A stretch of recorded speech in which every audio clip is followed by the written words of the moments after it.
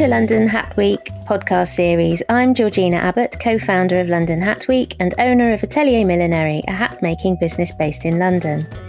In this episode, we're joined by international tutor, milliner and innovator Carol Mayer, all the way from Australia.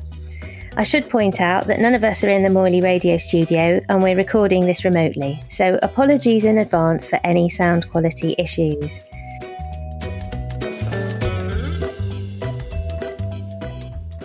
Carol, long time no see. Yes. Welcome and thank you so much for taking part in the podcast series. You're welcome. It's nice to be here. Well, to be here in voice only. So, Carol, we've known each other for a little while now, but for everybody else, could you tell us a little bit about your own business, the Sydney Millinery Company? Okay. I started the business in 2009. It's couture millinery and I supply mostly racing clients and I travel of the world teaching for 3 months of the year. So I do 2 collections for my clients and I also supply a leading luxury department store, couture millinery as well. So I'm very busy all year. In fact, I'm one of the only full-time milliners in Australia. There are a few here, probably 10. I think. Yeah, and it's actually very unusual to be busy all year round as a milliner because for most people it's very seasonal. So great planning on your part to have found that level of business. I think it came by accident. So could you also tell us a bit about where you are, where you're based when you're at home? I'm in the foothills of the Blue Mountains in New South Wales, about an hour from Sydney. And we have 50 acres here, and we have some cattle and some animals, and a lot of Australian native animals. We have wallabies, king parrots, the really bright lorikeets, birds everywhere. And it's so quiet here that normally recording this would be a breeze because you can't hear anything at all. Only because we're so far out, my Wi-Fi signal is probably not very good. But it sounds like a lovely place to be and must be great to see all that wildlife and get some inspiration from it. Yes, it is. That's true. You just look out of the window and everything is green and beautiful.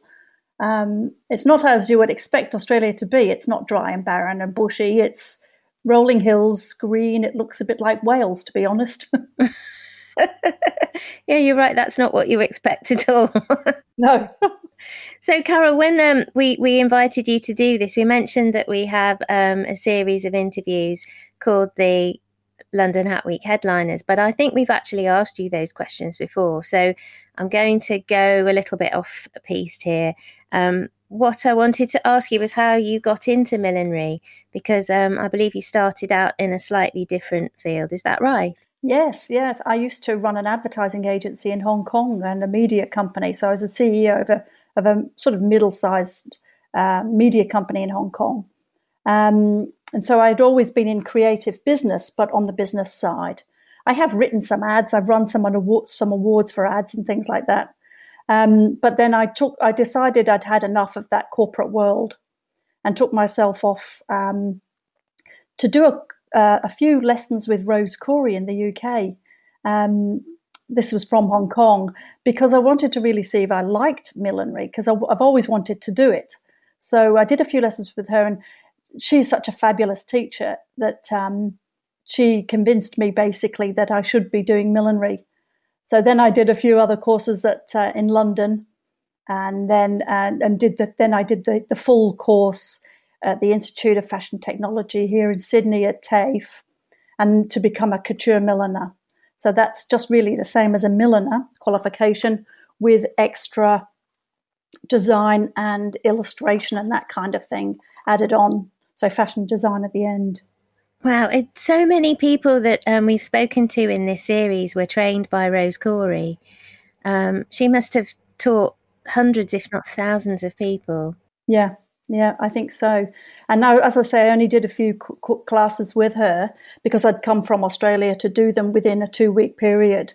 And she was fantastic. And I've never forgotten all the things she's taught me. And I still use the principles she taught me then, even though you think it wouldn't be much. It was a lot, Yeah. Yeah. And can you remember the first hat that you made? I can. I made a pillbox out of cornflake boxes. Well, a cornflakes box covered with fabric when I was 17 that I wore to a school disco. I think I'd made a few Barbie doll hats before then, but they don't really count, do they? Well, they're challenging in their own way because of the scale. So small, yeah. Yeah. No, and I've always loved hats. She's not a very demanding client, though, is she? No, she doesn't give you any lip when it doesn't look that good on her. So, Carol, what's your favourite style of hat to wear, and why? Well, I think I've always really liked 1940s felt hats. For some reason, I don't know why.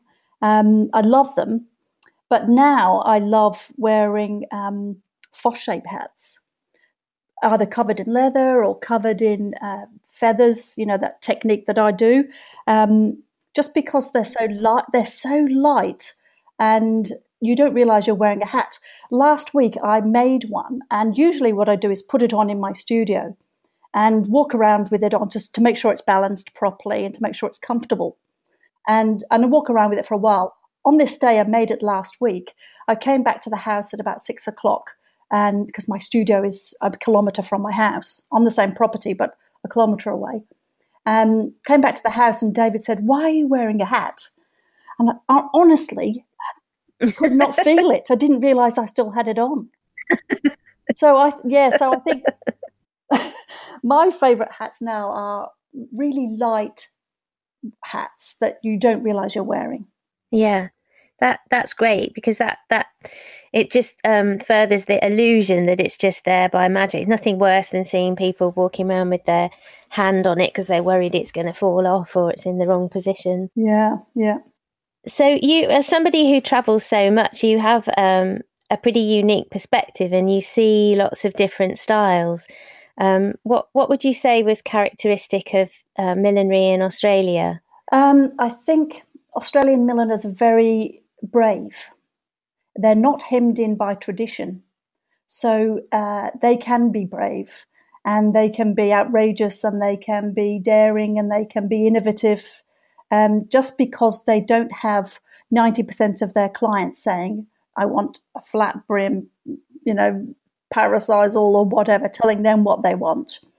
I think most of my clients just literally now show me the outfit that they want to wear, or they say to me, "Make me a hat and I'll find an outfit." Because they know what suits them, and they leave it up to me.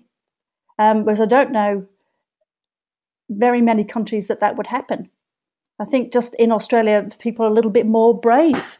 And because Melbourne Cup is so brave and out there, I think that tends to bring up everybody else up to that brave stage as well, Yeah, and that's certainly what we see, in the pictures in the press. We see some fabulous outfits and really bold choices of colour and outfit, much more from the Australian racing audiences than you see in the UK, for example. Yeah.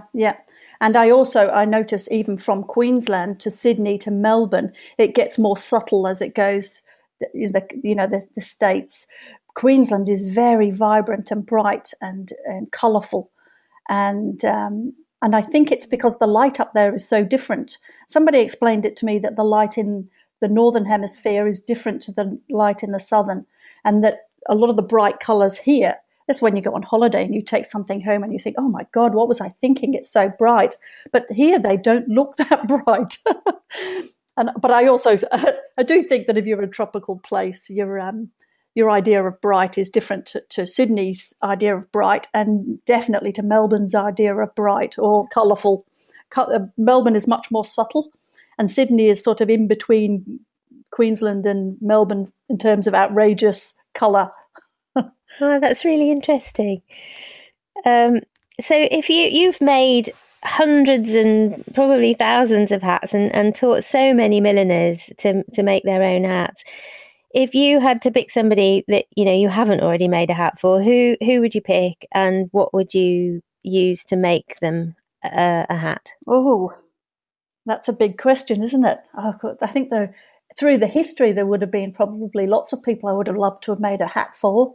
But now I'd say if somebody that's shining at the moment she's got to be Jacinda Ardern, the New Zealand Prime Minister. I mean, she's young, she's strong, she's dynamic, she's got integrity, she's a real person as opposed to a politician. And I think I'd like to make her something with new materials that, I'm sort of into new materials and innovative types of products. So I think I'd like to make her a Foch-shape hat, but with leather and my new nylon that I'm using. I think it could be quite modern and dynamic, just like her. I think that I'd like to do that. I probably would have liked to have made one for Paulette as well, Madame Paulette, but I would have been too embarrassed because she's just brilliant. That sounds great, though. And from the Jacinda Ardern, have you seen her wearing many hats in the press at all? No, but she would suit a hat because she has the right shaped face. She's got quite an oval face, so with tendencies to heart shape, sort of. So she would suit a lot of hats, and especially on an angle, a real angle across an eye would be good for her. That's a great idea. We'll watch this space next time we see her. Maybe she'll be sporting one of yours. So, and if you could go back in time and have a hat made for yourself by any milliner or hatter, who would you choose? Oh, well, that's easy. That has got to be Madame Paulette. I mean, she was an innovator in her time, and her hats are timeless. If you get one of her books and look at the hats throughout her history, you'll see that a lot of the hats in the last 10 years have taken such big inspiration from Madame Paulette. Even all of the side-winding hats. And she used lots of interesting materials as well. She didn't just stick to millinery materials. And she did some amazing things with veiling that we're doing now. So her stuff was timeless. Yeah, definitely. I would have loved to have had a hat made by Madame Paulette. So you in London and in the UK, you are very well known as an innovator and an early adopter of new materials, and that's one of the reasons why we always try to involve you as much as possible, because it's so great to get some new techniques and new materials to use into the industry. So can you tell us, how did that all start? Well, thank you for that. Yeah, I try. I think that's my passion in life, is that to innovate and to develop new techniques and to just further the industry somewhat. And there's a lot of milliners doing the same, especially coming out of the London College of Art. There are the Royal College of Art. There are so many innovative people coming out, but how I started was when I was first going to TAFE, I pulled a shoe apart, a sand shoe, to use some of the materials in a hat. And I know of somebody else that has also done this very same thing. And I pushed my thumb. I was heating the material with a heat gun, pushed my thumb through one of the materials, and as it cooled, it stayed exactly in that shape. And I thought, "Ooh, I could use that." And so I used to use lots of materials at that stage, especially when you're going to, university or TAFE. You tend to experiment a lot more because you've got more bravery at that stage. And so I was playing with a lot of materials then. But then I started to find out about thermoplastics and thermoformable materials, and basically wrote to every company around the world that was using them in whatever capacity and asked them to send me samples. And so I tested probably over 300 samples. And out of that came 5 or 6 that we could use in the millinery industry. And then since then, at that time, Foch-shape was available, but it was a sealing for factories. It was a material used for sealings for factories. But it was being used somewhat by the theatrical people for props. So, but no one knew how to use it for millinery. So I had to develop a whole lot of new techniques for that, as well as all of the other thermoplastics, like the black one, the clear, all of those I've helped the manufacturer come up with or source from other industries. And most of the thermoplastics we now use are from other industries. So it's not really early adopting them, it was actually researching and developing those materials to suit the millinery industry, as well as coming up with lots of new techniques and even the cosplay companies now using all of those materials, which is good to hear. And some of the fashion industry. So when I teach, I sometimes teach fashion students, textile students, artists, and they go on then to use these materials in their own fields. So, and then speaking of innovation, we're all having to think about new ways of working at the moment, not only in what we use, but how we work, especially with the restrictions on travel at the moment. So, how have you been getting on with Zoom and other ways of delivering classes? Yeah, well, funnily enough, we just started classes again. But what I've been doing is a lot more research and development in my own studio, and I've had a couple of months off for the first time in my whole working career. I've had a couple of months off. It's done me the world of good, I think. And so you come back stronger and sort of with vigor, it's great. But yeah, working, I've been testing out new materials. I'm working on a new nylon material at the moment that looks interesting for millinery. And the paper, the shantung straw and the paper is coming along in leaps and bounds as well. So, there's a funny thing going on, in the Far East with all of this paper product. They are now selling more paper material than they do straw material, because I didn't realize this, but 50% of the world's Panamas are actually paper. They're not Panama straw. And so you've got to think, wow, and the technology that's now gone into these sort of new materials is so good that in some instances they're better than straw. So this is a new and interesting thing coming up for us as milliners. As when do we jump on these things and start using them? How do we use them? And is it worth using them? And do we have enough materials to coat them and to make them stiff that are actually safe and that will make them last years? So it's all. I'm doing a lot of testing at the moment, and we came up last year with a new water-based glue that's used as a stiffener that we currently use, but we've in the millinery industry and the craft industry have been using it so watered down that it actually doesn't stiffen properly or last. So now we're trying to get these manufacturers to put back some of the solids that they water down so that we can then use them as proper stiffeners. Yes, it's an interesting time for people to be coming into the industry as well, because I know when I started, we were just shown how to use straw and felt. That was it, really. Yeah. You just have to go from there and try to adapt that to learn how to use other materials. So it must be great to come straight in on one of your classes actually and see this massive breadth of material. Yeah. Well, I would hope that both students do the straw and the felt and everything first, and then come and learn these techniques afterwards, because then they've got a good grounding in what millinery really is and where the strength is and where the balance is and all of the technical things you need, in a hat, as well as the design. I mean, a lot of the thermoplastics give you a much greater design capability because the structural integrity is greater because of the material. So it sort of lets your mind go a little bit further. But yeah, some of the newer students that haven't done the old ways are they just take it for granted that this is all normal, and they're quite gobsmacked when they hear about things that we used to use like spartery, or that we still use like spartery, and they can't understand why we're using it. It's quite strange. Yeah, so we've talked a lot about making and about milliners. So let's think about people who are going to come out and buy a hat, choose a hat for themselves.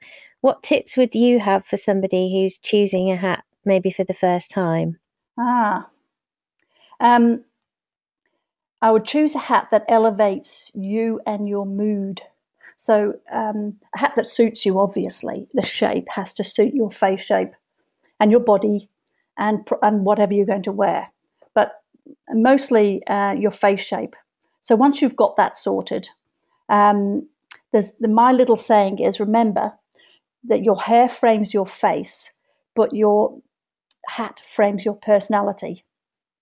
So choose a hat that matches your personality, not one that is too much or too little, but one that matches your personality. If you find a good milliner, and you get to know your milliner, the milliner can gauge your personality and make your hat suit you. Even subconsciously, we all do that naturally, I think. And that's when you get a winning combination going on, when your milliner knows you well enough to make you something that actually does match your personality, or that elevates your personality a little bit. So coming back from your break, which I know is very unusual for you, what is the next big challenge for the Sydney Millinery Company? The next big challenge for me is flying again, because we're not sure when that's ever going to happen now. That's crazy. Well, as I said before, I'm working on some new materials. So the next big thing for me is to test them and to make sure that they're good, and that they're safe for us to use, and that then trying to work out the creativity. Because I really only pick things that I think, wow, that could be good for us, just because I think it will elevate our own creativity. But so yeah, I've got a lot of things on the pipeline for that at the moment, and I'm still trying to get my head around this online, doing classes online, because it is quite challenging. But I think if you've got 2 or 3 cameras, it's fun, and people actually really like it, as long as the class online is small enough that you can talk to each person and see what they're actually doing. And so, Carol, you've been a regular masterclass tutor for London Hat Week over the years, and you've become part of the London Hat Week family. So can you remember when you first heard about London Hat Week? Thank you for that. And I do feel part of the family as well.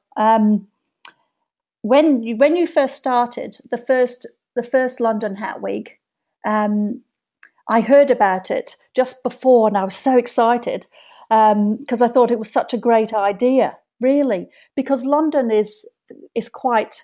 well, you can do a Hat Week in London because you can sort of have events all over London, and it's fantastic. And I thought then that I'd love to be involved. And I remember the first one I couldn't come to, but I thought, wow, I have to contact you for the next one, because it was, I just loved the idea of it, that you could have great things happening all over the city and that they all come together in little bursts. It was fantastic. So all being well, we obviously don't know what restrictions or guidance is going to be in place at the time, but Becky and I are very much hoping that we will see you in person in October for London Hat Week Live. And the schedule, if you've had a look at what's on there, do you have an event that you're looking forward to?